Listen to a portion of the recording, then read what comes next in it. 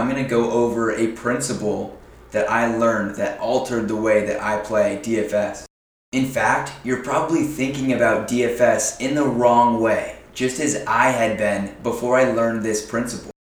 I'm confident that this will alter your approach and be a tool in your toolkit. If you can think about the game of DFS in this way, you'll have a leg up on the competition. So let's dive in. Let's first start out by addressing the goal of DFS tournament play. Our goal, first and foremost, is to take down the tournament, to finish in first place. But we're also trying to have, some of our lineups, at least one of our lineups, finish in a high equity spot. And that means in a top heavy payout structure, that would likely mean a top 5 finish from our lineup, and a flatter payout structure would be top 10.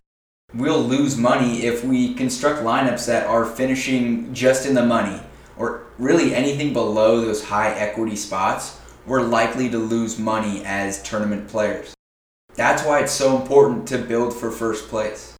Most novice DFS players mistake how to win a tournament.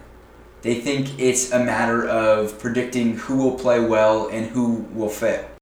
And when they see the best DFS players consistently take down tournaments, they think that these top players must be extremely good at projecting or predicting player performance, but that's not the case. The top tournament players think about the game of DFS in a fundamentally different way than most other tournament players. So how do these DFS players, these top DFS players that consistently win, think about the game of DFS?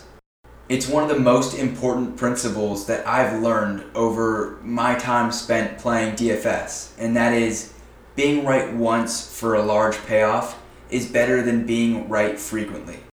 Most people make decisions to optimize being right as frequent as possible. And I was in this camp. I came from a background of following sports and playing in season-long leagues. I thought I could predict who was going to play well better than most other people, and that would provide me an edge in DFS, and boy was I wrong.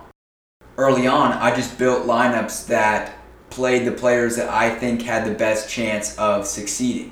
While that can be an acceptable strategy and way to build lineups in cash games, that doesn't necessarily translate to success in tournaments, especially large field tournaments. The best tournament players know that accuracy matters far less compared to the payoff. In theory, the two hold the same value, but because everybody is focusing on accuracy, the payoff actually becomes exponentially more valuable. You're competing with thousands, sometimes hundreds of thousands of lineups. So just focusing on accuracy won't get you to the top spot.